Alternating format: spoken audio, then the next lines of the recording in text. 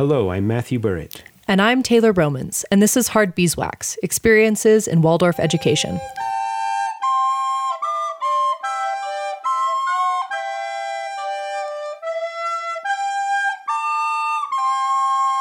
This week on Hard Beeswax, Taylor and I speak with my sister, Rebecca Burritt, who is an art instructor and Waldorf alumni from Green Meadow Waldorf School, and the true Waldorf student in our family. If you are enjoying listening to these episodes, please consider helping us continue this work by making contributions to the show. You can do this through our website and our Patreon account by making one-time donations, or if you could, consider making monthly contributions, which goes to support our work here at the Hard Beeswax podcast studio. If a financial contribution is not in the cards, please consider sharing our episodes with friends, family, or anyone else you think might enjoy what we are doing here at the podcast. We thank you all for listening. We realize that we are just two individuals who are part of this global educational movement, and we want to be very clear that we are only speaking from our own experiences and from our own impressions. We do not presume to speak for the Waldorf movement as a whole. We have a very exciting guest with us today.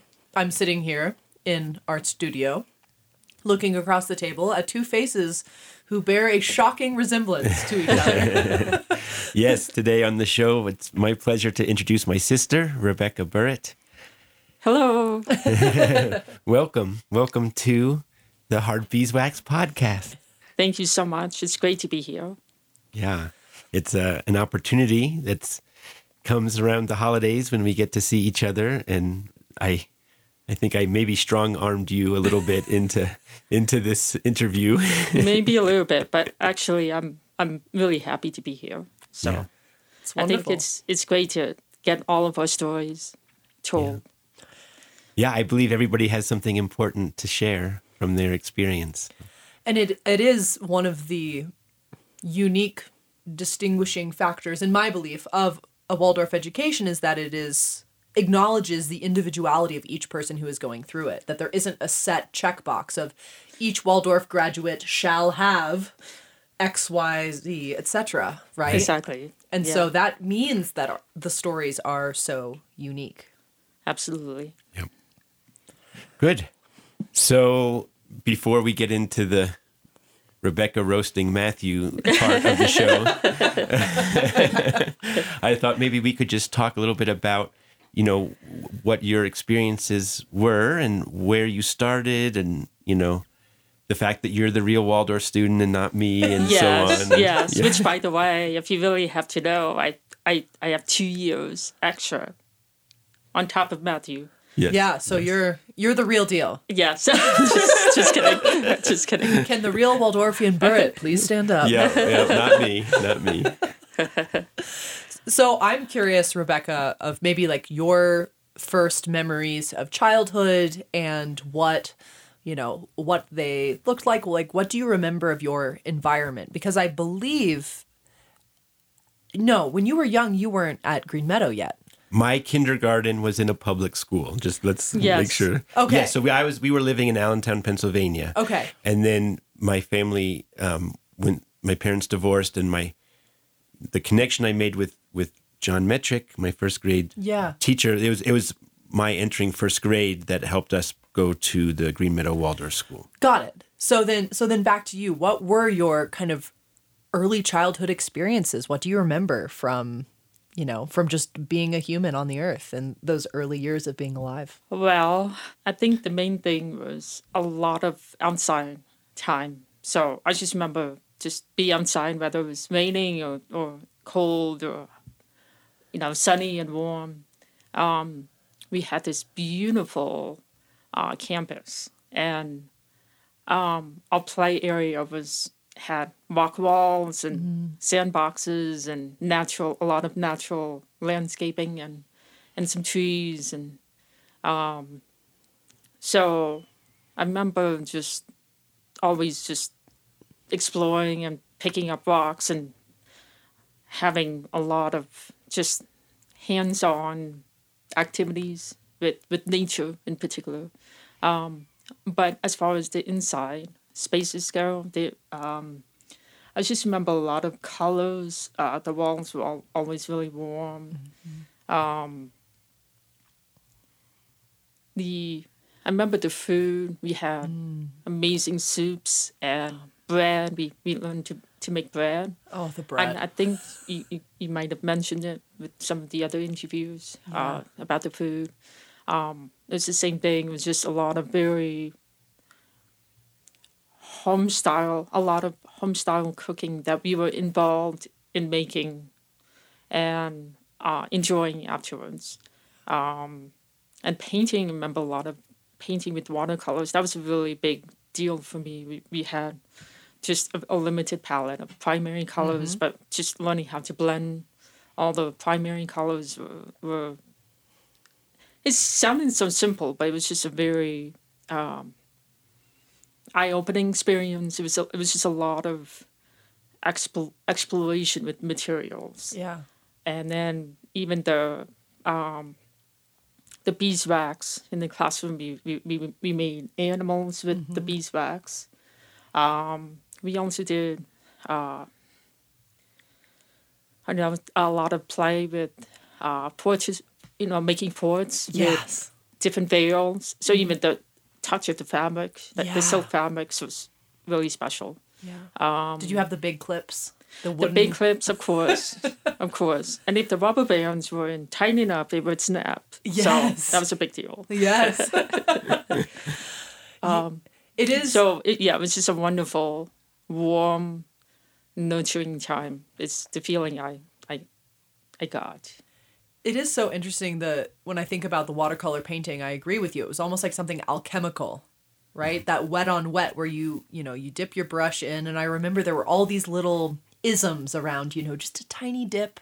You didn't want to dip it all the way in, right. And it was like the little deer going to the stream and taking a little sip, or, there were just all these images associated with these movements. And then you would touch your brush to the paper and it would just, it was like an explosion absolutely. As the wet met the wet. And out of your control almost. Totally out of your control. And also, there was a lot of nature imagery too. So that made the connection for me with play outside and be inside. And then we had a lot of story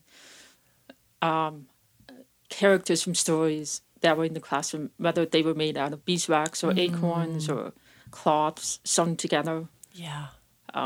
And even in the painting, it was just like the gnomes came into the scene in the forest, and I actually remember in particular that we didn't have a name or number to our work. We had an animal. Oh. So like a symbol?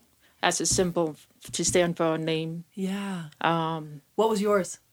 A bunny rabbit. Oh, okay. So that's probably why that was a favorite animal of mine for years. Yeah.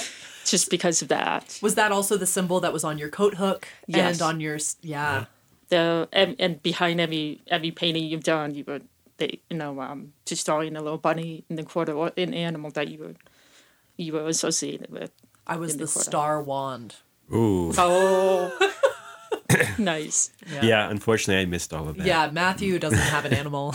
He's not see. Oh, no. Oliver is a sailboat though. His symbol was a sailboat. Yeah. Oh. That's sweet. Yeah. Yeah.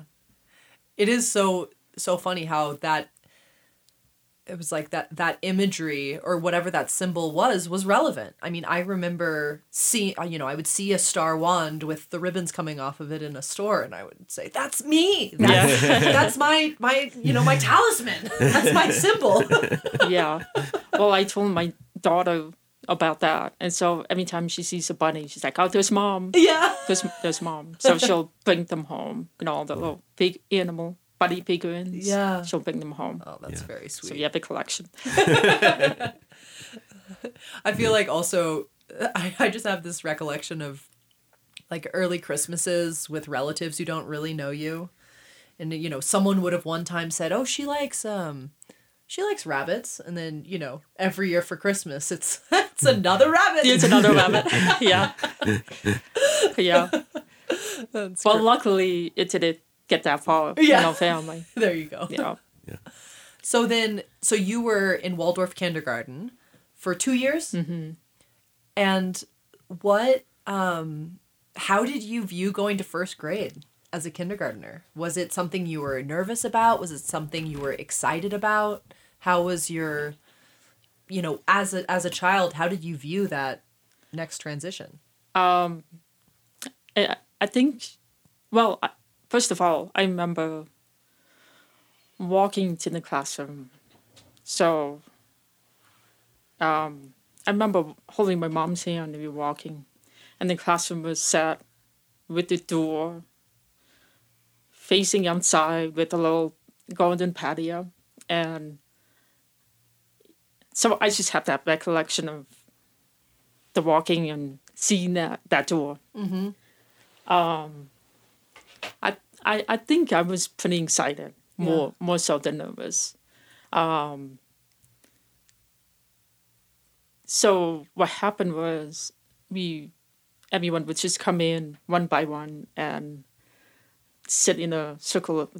The chairs were, the small child size chairs were already in a circle, so you just got to choose a spot, and you sat in the circle and you just wait until everyone comes in, and it was just kind of cool. I just remember just checking everyone out and made my, and this may embarrass Matthew more, but I made my first crush on a little boy in the class, and I was like, oh, okay. And then I, immediately was just felt really comfortable and very just ready to start the experience. Yeah.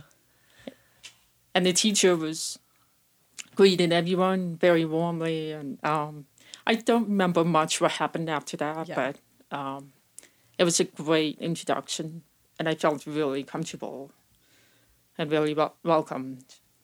So, Who was your class teacher? Mrs. Manassas, she was an amazing teacher. So the funny thing about, how every great teacher has their strengths, also their weaknesses as well, as we all know, having experienced some teaching. Well, she was an amazing musician. Oh, wow. Which was interesting because I'm hearing impaired. I have a profound hearing loss. So it was kind of like, oh, wow, this is the teacher I end up with. Yeah. Who in so many ways is working in the hearing realm. Right.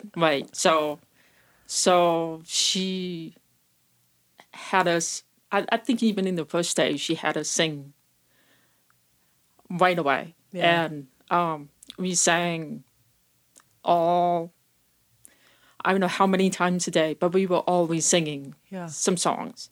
And even during break times, we were singing. And she would introduce us to a whole range of musicians. So I really appreciated that experience. Even though I couldn't sing, I couldn't hold a tune, and it was just still a really cool experience. We even went as far as we had some really talented people in the class who could sing really well, and so the whole class came together and we were able to perform at different places, all starting at around 3rd grade all the way to 8th grade, more so in the older grades. But we even got to the point of recording, made a CD recording. We had a recorder come and had the whole experience of recording our music, and so it was a really incredible experience being around music like that. Wow. And was that, do you feel like you had music in the home as much before, or was it really like a sudden just opening to the world of possibility around making music? Well, we didn't have a lot of music at home. It was just a lot of my music experience was through through Mrs. Manassas, as well as through playing the violin. I did get to play the violin as well. I think more so it was just the idea that, I wasn't limited to just what I was given, Yeah. Yeah. Our home was, I wouldn't say, I mean, it was musical, but we had a different relationship to music, I think, than most, because oftentimes it was about, helping Rebecca to understand what was going on and mitigate the different sounds, because Rebecca had to learn how to hear all over again, which was part of your journey through those grade school years. I can't imagine that. That's, and I think for someone who has never experienced not having their senses on the tip of their fingers, right? That it's so easy to take for granted how each piece of our taking in information about the world plays into our construction of the world. And I really, it's so incredible. I've heard a tiny bit of your story from Matthew, but it's incredibly inspiring to think of taking something on like that, especially as a child, right? Well, so yeah, absolutely. I think what was interesting was a lot of what the music side and just sound in general, for me, it was just about recognizing what it is, what it is, what is it that I'm hearing. Yeah. And so I remember when, even in kindergarten with my mother,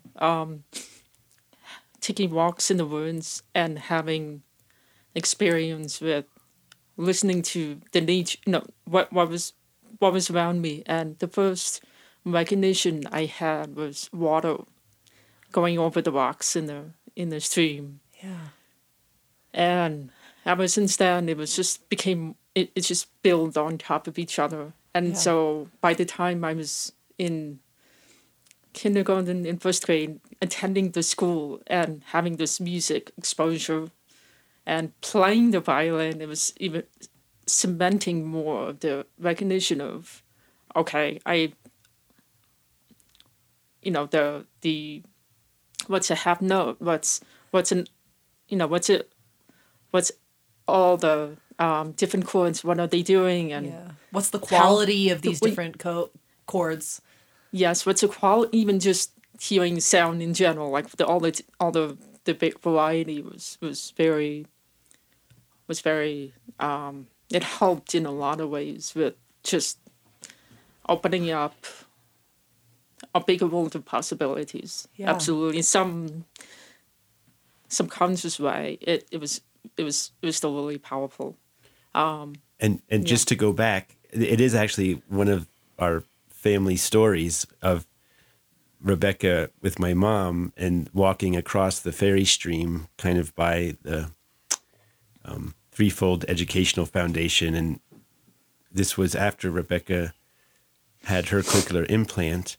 And it was a moment when, she said, Rebecca was saying, what is that sound?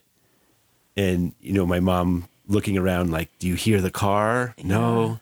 Is there a plane? Looking around, and, we couldn't figure it out until literally we figured out it was the murmuring of the stream, and so it was this constant, I think for Rebecca, it was really your will. You were so strong in your will forces that, that recognizing the sounds, but then putting them into context. Another family story that I love to tell is when so Rebecca's cochlear implant, she was one of the first 40 children her age to receive it. It was so experimental. Cochlear implants now are very well understood, but back in 1985, it was like future technology, basically. And so when Rebecca's implant was first put in, there was she had basically what happened was she had metal hairs implanted into the cochlea to stimulate the nerve. Well, think of it as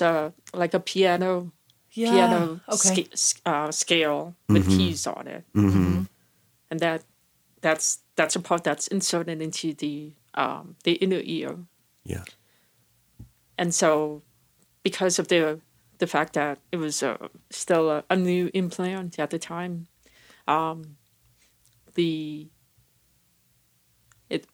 so there was essentially 22 piano keys on there, and now there's 24. Okay. So, what that means is if once the sound comes into the microphone, it gets turned into electrical signal, and it hits the keys at different points. So, but because it's, obviously between the 22 and 24, I have a little more of a limited range, but it was still a range. And so my point is that I remember very strongly as a child, Rebecca would often go in and get everything adjusted. But the one time she went in, and the way it was explained to me was that everyone's voice was assigned 2 major tones. And correct me if I'm wrong, but coming out of, there was this built-in capacity that then when the technology got even better, like overnight, the cochlear device assigned 4 tones to everyone's language. So Rebecca went in one day and I sounded however I sounded. And then she came back and it was like, I had a different, I remember you definitely like being like, oh, like, no, wow. like, who are you? Who are you? Yeah. Like, but it was just this amazing ability to work with sound and to, you didn't do anything different than a regular Waldorf school student did. You did. There was a few adjustments going through grade school. You didn't take French and German. You eventually just took one language, and I think you didn't do chorus. You might have done just the music, the violin, but then that and during those times that was for speech work and. Yeah, so I had a teacher of the deaf come in and just work with me on just the language development and vocabulary development, and just actually more so helping me with the pedagogical stories. Yeah. So kind of taking the stories and kind of having a chance to review them before Mrs. Manassas could come in and tell them. Yeah. Because a lot of where I was having trouble was not that I clearly understand it, but it's just the way the communication came across. So if we had, during nap time in the first 3 grades, we had to lay on our mats and listen to a story. Well, that was all great and good, but the teacher reading the story, and maybe I really see her very well because I would be laying down and I couldn't really go to sleep listening. Yeah. I had to be looking at her. Yeah. So that was just one example of just a method of communication. And but the thing was about the school we were at, everyone was aware that they really did go above and beyond providing help when they could. So in other words, yes, I wanted to make sure I didn't feel like I was disrupting the natural flow of the storytelling. So that's when my mom would get a hold of the stories ahead of time, and Mrs. Manassas would help us figure out what the lessons were ahead of time so that I was familiar with them. That is... So... I think about some of our conversations about, like, the fourfold human being and how, like, the life body is so frequently not something we're conscious of, right? It's something that you're only conscious of if something is not working in a way, and I think about how so much of of childhood, or my childhood, is literally complete unawareness of my body. You know, and I think about how different your experience must have been of, as a child, having this very distinct awareness of your body and the function of your body, right? Absolutely. Yeah. So, I think that's essentially what one of the main practice that I've had in the Waldorf School. I've had to practice, be aware, and be,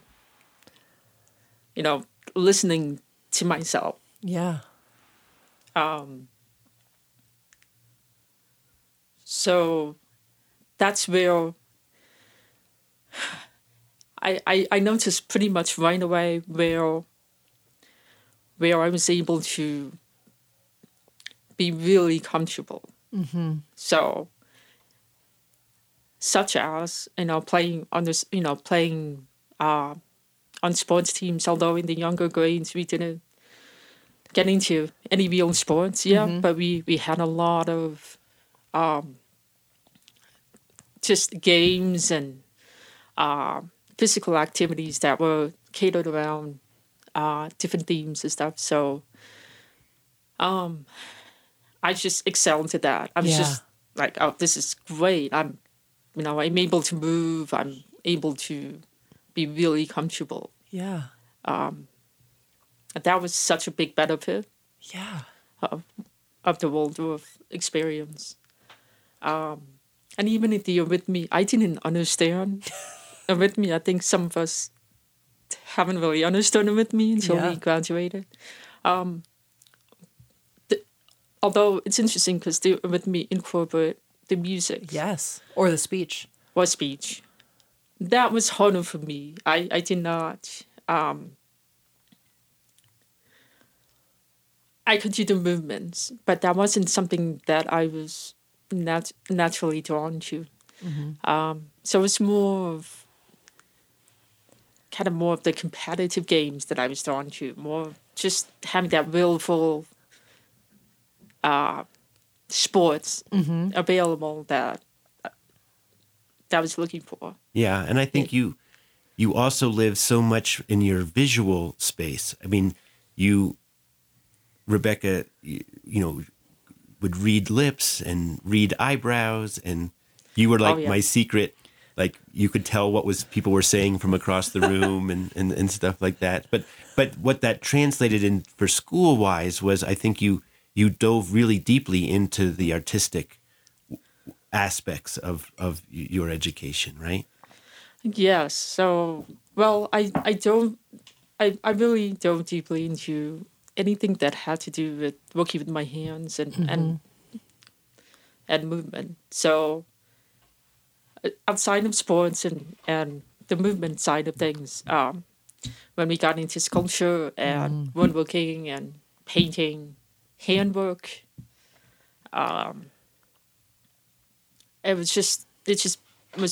it felt very natural for me. I was able to work well with those methods. Yeah.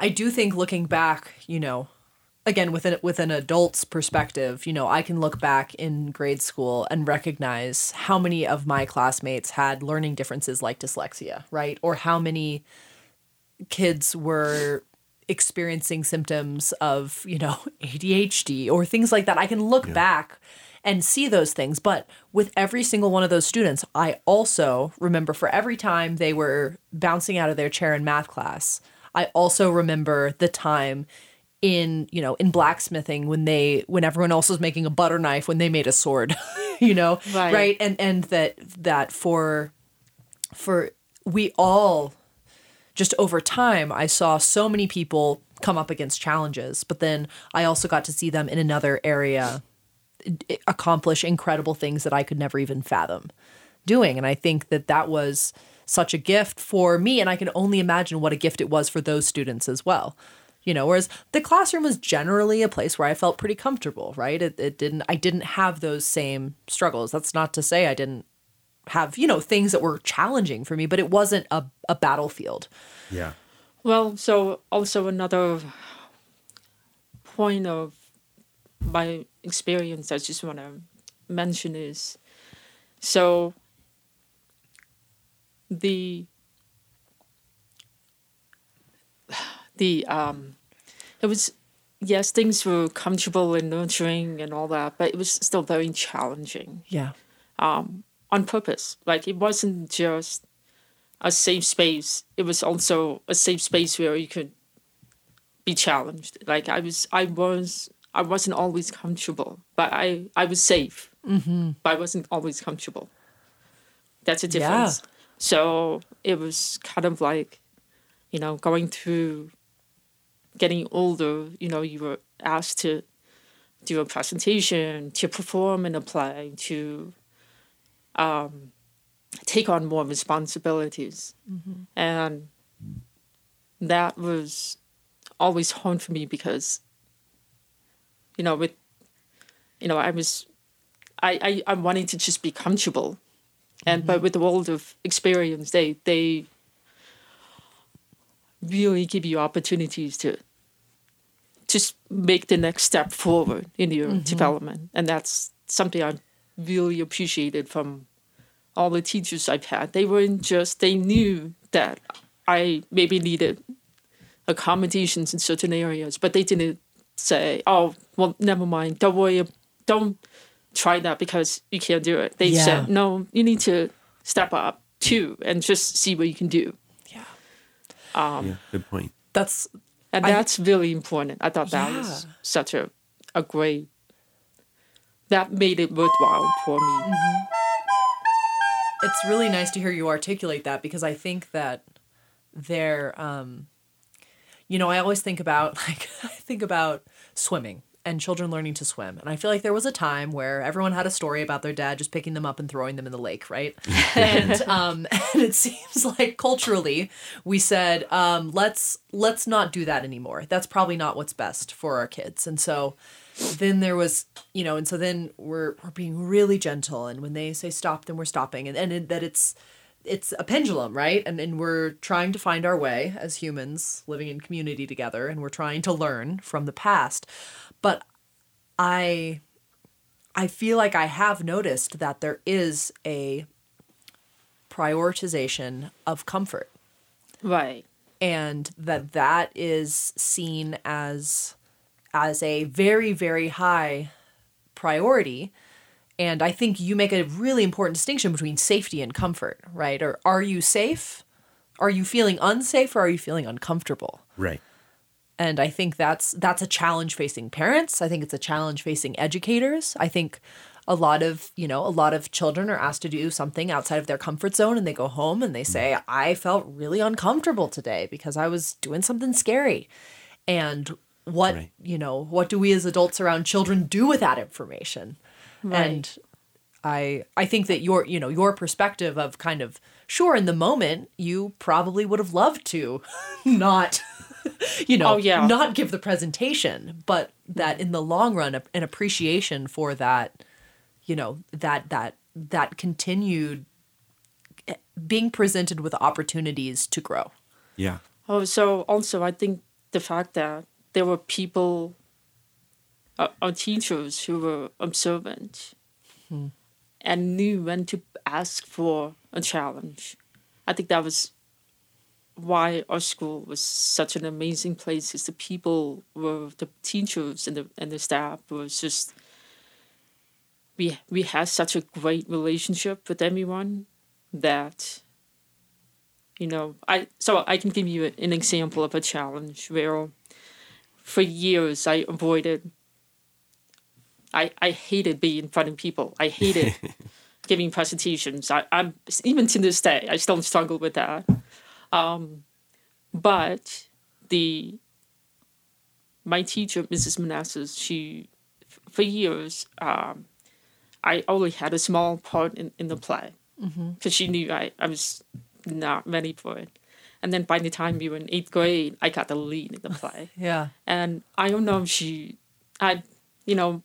don't know if it was just how things naturally happen, or if she was waiting for that to happen, I don't know. But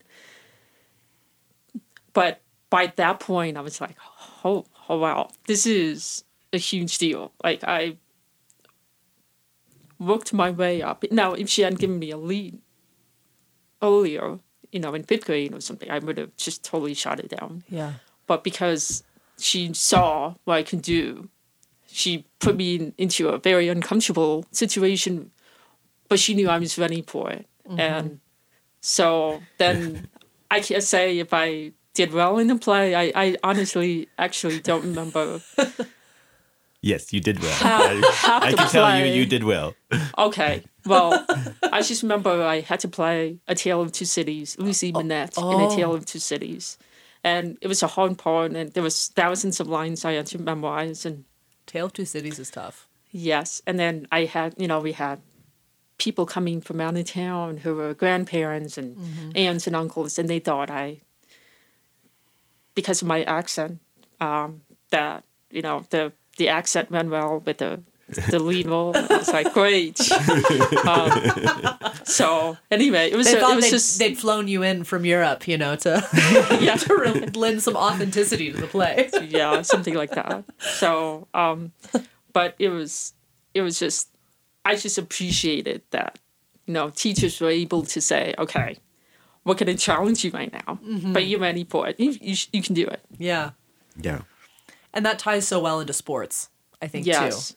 So when did you start playing sports, and what was your experience like in more organized competitive athletics?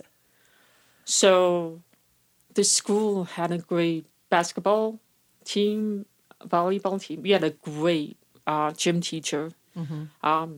He was around for a long time, so he just knew how to handle all of us.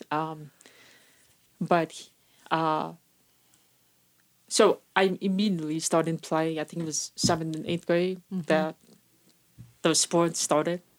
So I was in every one of them: softball, baseball, and in high school I just kept going and just was. I think I ended up staying with basketball and volleyball all the way to the end. In 12th grade, I I even started. I was asked to coach the girls volleyball team. So that was so much fun. Yeah. So I had a chance to be in the role of a mentor. Yeah. And that was a really great experience. Mm-hmm.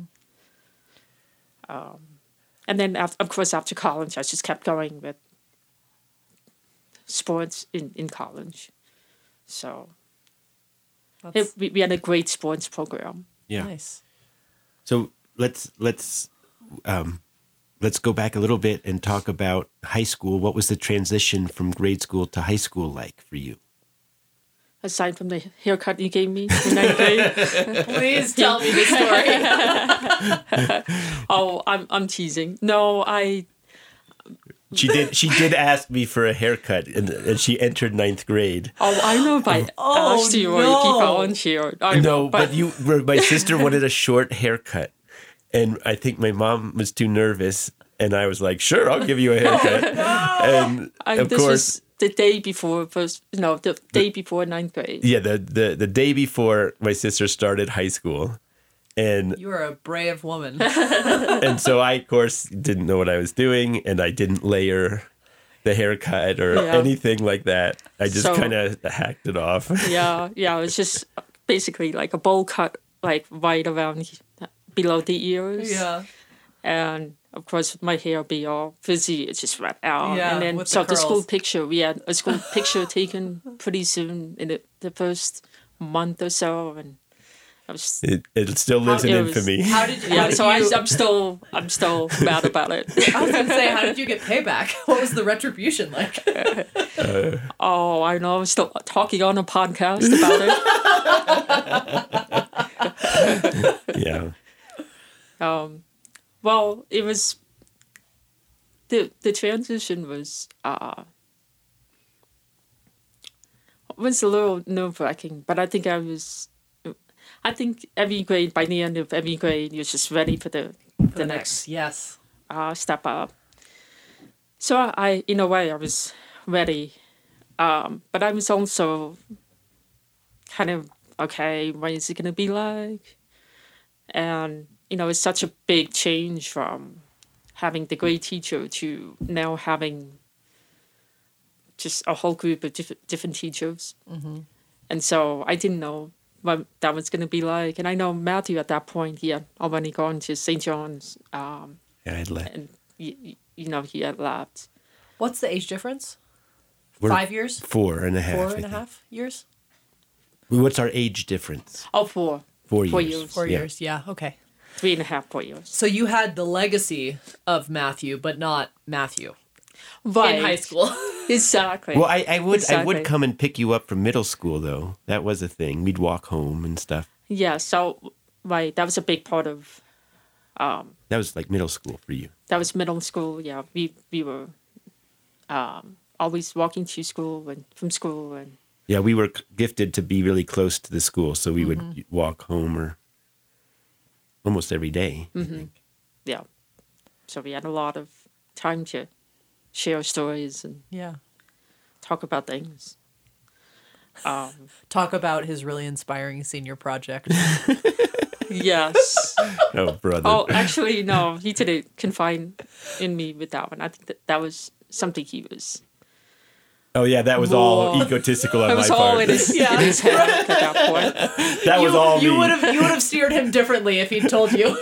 Exactly. I would have been like, are you sure you want a swimming pool in the middle of your house where your bed is above it? What's your bed above the swimming pool? Yeah, that was probably the best part.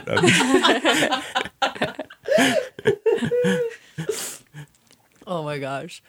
So, I mean, I think a lot of times in high school, people start to kind of find their stride, start to maybe hone in on gifts, right? Areas where they feel, kind of like a hint of a calling, right?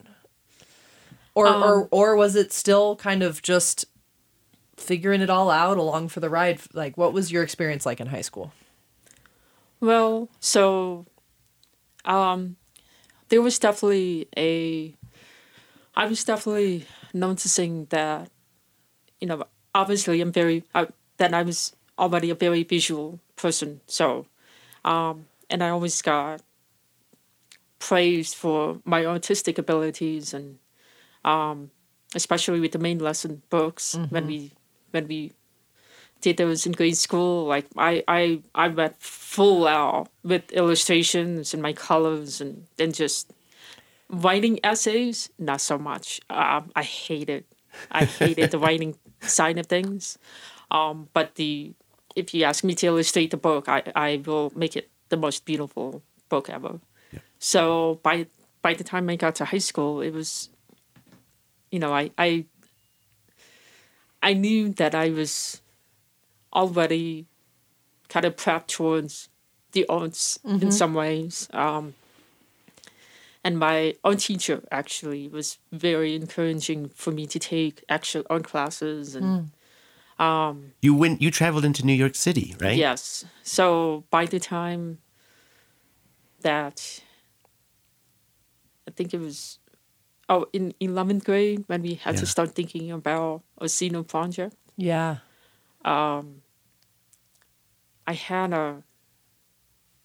I actually had an art mentor, a painter who I was mentoring with at first. He was, I remember all of it right now, but I remember I really appreciated his showing me a few things. He was a professional painter, and his style was just really interesting, but I decided, okay, I'm gonna try to find a program. I remember how it came up. I think my own teacher was involved with it, but somehow I ended up taking classes at Cuba Union in New York City for 12th grade. Wow. Oh, actually, between the summer of 11th grade and 12th grade. Yeah, Cooper Union. That's right. Yeah. It's one of the top art schools in the East Coast, but their program was based on just developing a portfolio, and there was different aspects involved. There were creative writing and printmaking and sculpture and some drawing and painting involved. So I remember actually diving into that program for the summer, knowing that I was going to incorporate some of it into the Sino project. Oh, okay. So I was I was already thinking about it in the 11th grade going into 12th. And it was I do remember for Green Meadow, Sino projects were a huge deal. Yeah, they were. And when I hear about other schools, maybe not making as big of a deal, I'm like, wait, I can't believe you made us go through this process so in depth. But anyway, it was really neat because it gave me a chance to kind of explore the arts. And so what I ended up doing was, I don't know, it was kind of like following Matthew's train of thought here. I didn't really know what I was doing, but I knew I wanted to produce some sculptures, some life-size sculptures. And I ended up doing 3 of them. One in plaster, one in this unique cardboard, gluing cardboard together in pieces. And it's kind of hard to explain, but and then one in using what did I do 2 or 3? I thought you used copper. You had something with copper piping. Yeah, I learned to solder and weld. Oh, cool. And so for each 3 of them, I had to do a huge frame and get the limbs all right, and then work on top of the frame. So it was a whole learning how to create these really big sculptures. The cardboard, Rebecca had if you think of your leg, she had made a leg in quadrants. So there was the profile of the leg, and then it was the cross section. The sagittal. Is it the sagittal plane? Yeah. And then so that made these quadrants, and then she cut cardboard wedges and stacked the wedges between the cross. Oh, okay. And then the size of the wedge would indicate muscles and stuff. So the wedges would go out and then they go in, and it was thousands and thousands of pieces of cardboard. That's incredible. Yeah, it was. It was very intense. But it was. I had to consider. It was just so many things to consider. I think my brain was really good at solving multiple problems at once. Yeah. And so I think the whole basement of our house was out of commission for a whole year. Wow. And you could smell the smoke coming up, and I was soldering things and putting pieces together. We'd occasionally, I actually wasn't there, but our mother would poke her head down and be like, okay, and be like, okay. We weren't really allowed down there. That's what I was doing. Once the Sino project came around, we had to do a presentation, and it went well, and we put the sculptures outside in the courtyard for a while. So every time I walked by, I was like, I could see where I could do that better. Oh, totally. Yeah. But I think that prompted me to apply there for art for after high school. Yeah. So I applied to Cooper Union, and then I applied to Smith College. Okay. And I didn't get into Cooper Union. It's a free tuition college, so it's really hard to get into. Yeah. And anyway, and Smith was hard to get into, but I just felt like it was a good thing that I got accepted there because it just provided the liberal arts and a well-rounded education that I actually was looking for. Yeah. Anyway. So then did you continue on with fine art at Smith? So that's an interesting story, yeah. So I think, when I got to Smith, there was no core curriculum. So you can basically take any classes you want. And I think that got me in trouble because I just liked, yes, I was very into the arts and being an artist and all that. But I also had a lot of other interests. And so it was kind of like, a child at the candy store. You just didn't know what direction to go into. I did know that I wanted to kind of make up for my lack of languages and my lack of maybe the overseas experience that a lot of Waldorf students would get in the high school by going overseas and studying a language.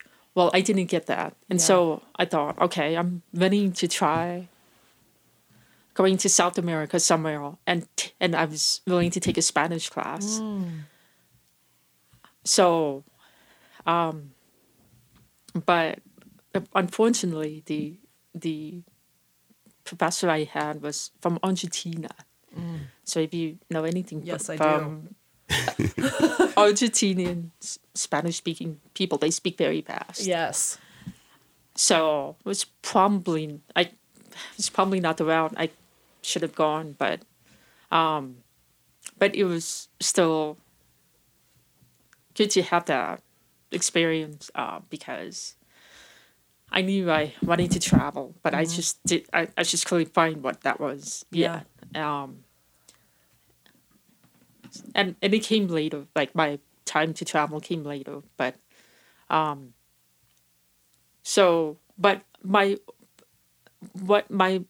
main experience with the first year at Smith was that, okay, I really don't know what I want to do.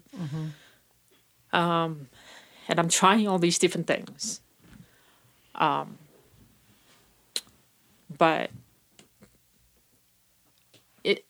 I knew socially, though, my social life was amazing. Yeah. Because from the Waldorf, a lot of what the benefit of the Waldorf education is, when you make friends, you make friends for life. Like they're good friends, So, so I was making those kind of friends in the first year.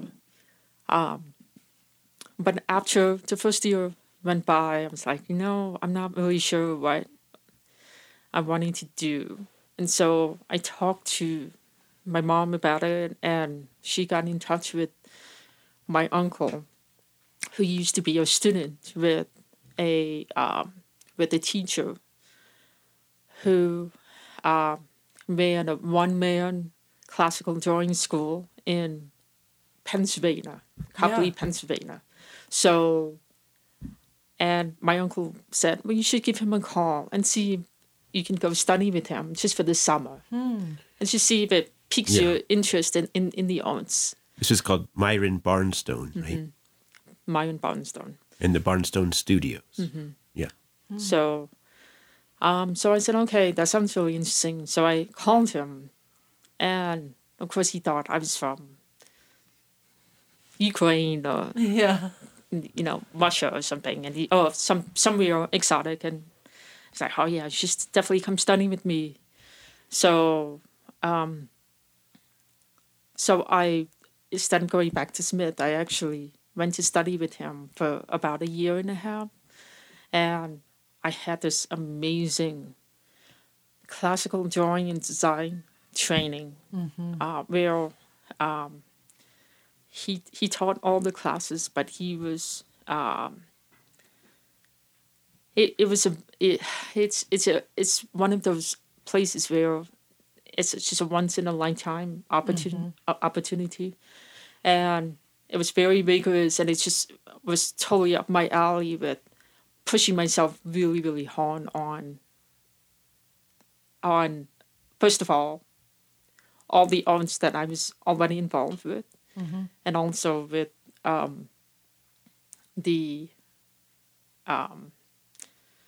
sorry, it's probably like the art theory, the side of it, right? The classical theories of proportion, technique. The technique of the art. So, because what I was finding with with my time in high school with preparing for the Zeno project, I was also taking on classes at other own schools outside of Cuba Union, and I was running into this wall of like, okay, there's a lot of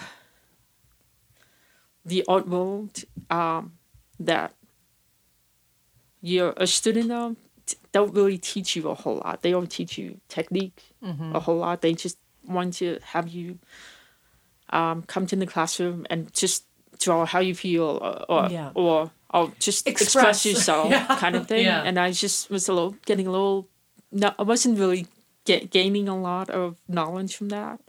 And so when I found my own Barnstone, it was like, wow, this guy is giving me so much knowledge and like and foundation. Space, I would say foundation. Yeah. So, so it was all about, figure drawing, portraiture, color theory, and you had to first of all pass a course before you can even study with him in other areas. You had to first pass the classical drawing and design course, which was the foundational course. And I had gone through it multiple times because it was just, not because I couldn't get it, but because I was starting to realize that I was interested in teaching it. And so mine knew of my interest in teaching, and so he made me his teacher's assistant. And so we slowly, I was able to spend a lot of time helping him teach the material. Yeah. And that was really what kind of connected the pieces for me from my Waldorf days and just my future. Like, okay, this is definitely an area I want to go into, is teaching foundational art. And it's not material that the knowledge and the material from these foundational courses are not really out there. And so I thought, okay, this is a great way to be a pioneer in the field and kind of push boundaries. I've always just liked to push boundaries a little bit.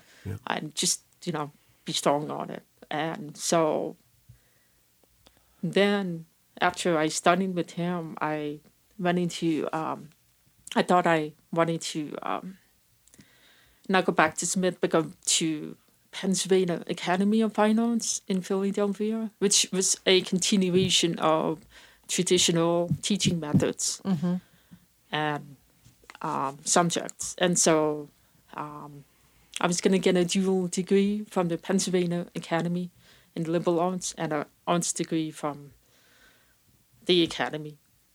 But I was again finding that in the art world, again, it's kind of interesting where if you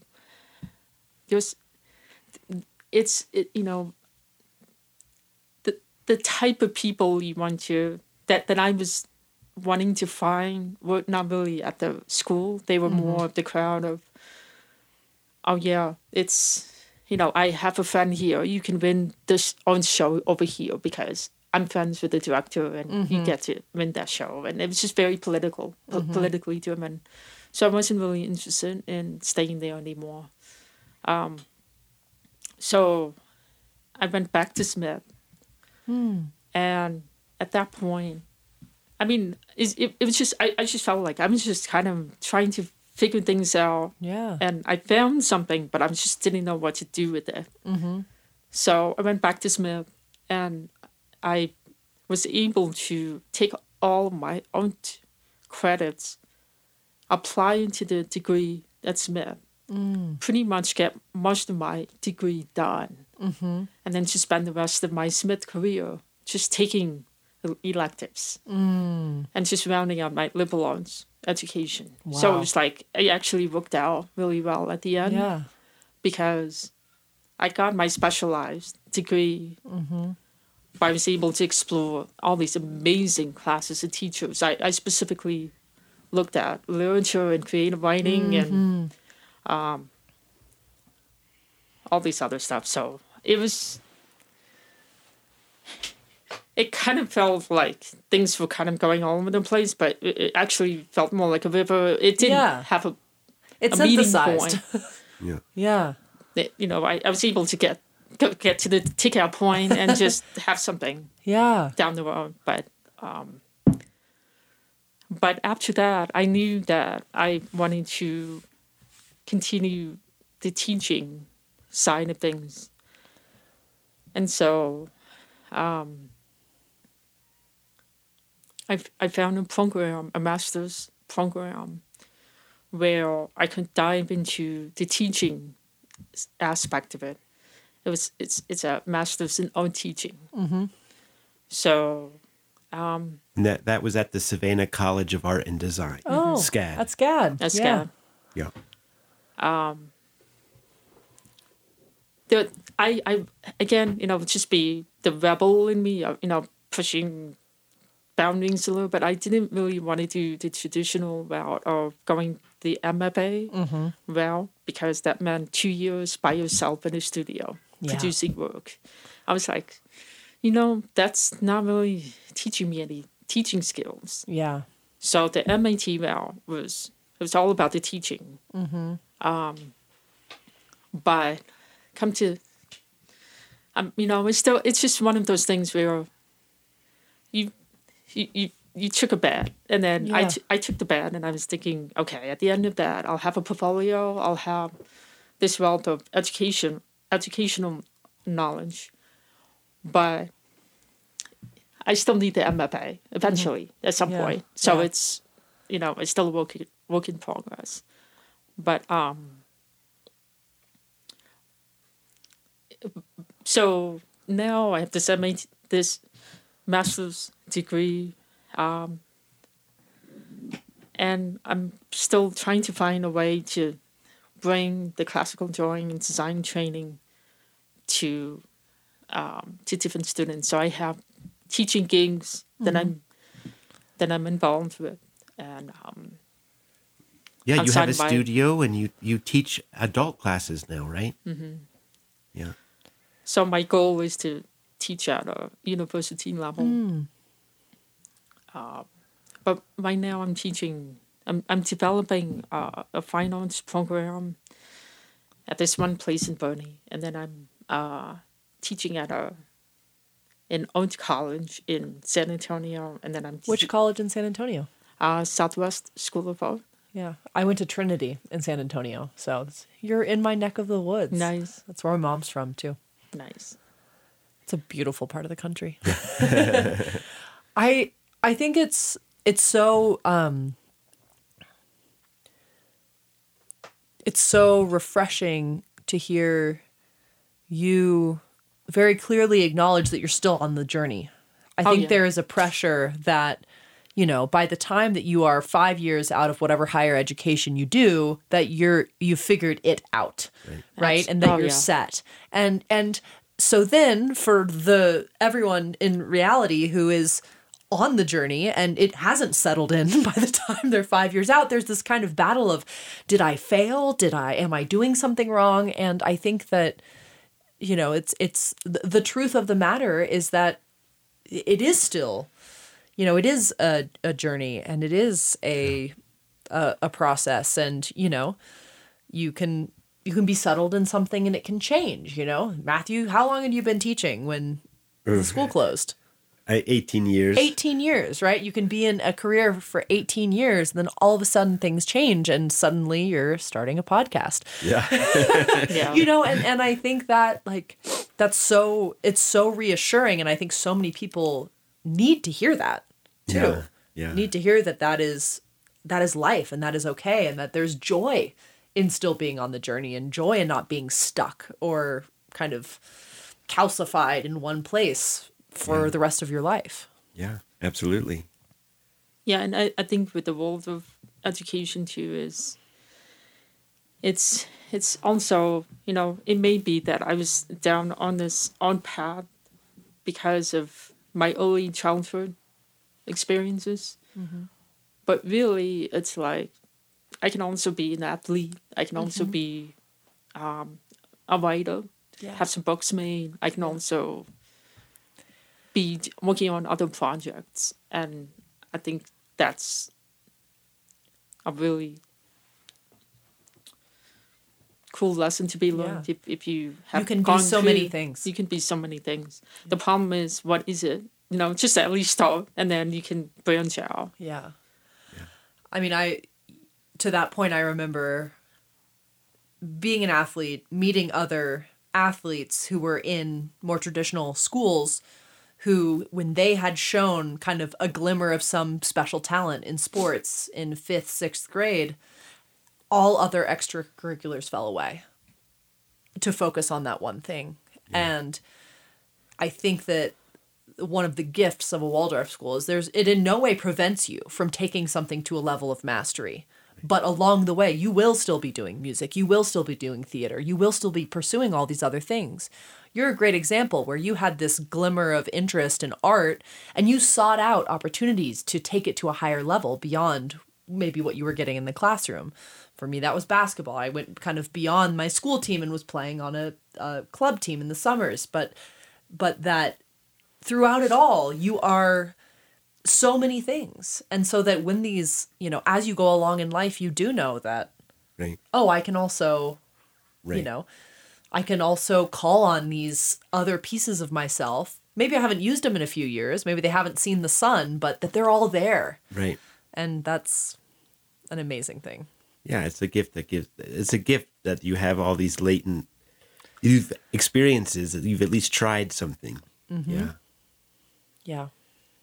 Well, thank you so much. Oh, you're welcome. For being here. Yeah, no, thank you for having me. Matthew usually asks this question. Do you have any questions for us before we wrap up? Sorry. Oh, really? Oh, you're putting me on the spot here. No, I think just overall, I just want to say both of you are just doing an amazing job with the podcast. And, it's just wonderful to hear all the stories, give people the opportunity to tell their stories. Because I'm such a big advocate for the world of education, as we all are. And so just keep it up, keep doing it, keep inspiring people. I'm hoping we'll more and more people will listen to this, and just know that your efforts are being recognized. So thank you so much. Thank you. Thanks. Yeah, this has been a wonderful conversation, Rebecca. Thank you. Thank you. Would you like to be a sponsor on Hard Beeswax? Email us at hardbeeswax@gmail.com. That concludes another episode of Hard Beeswax. Thanks for listening. For episodes and more, please visit our website, hardbeeswax.transistor.fm.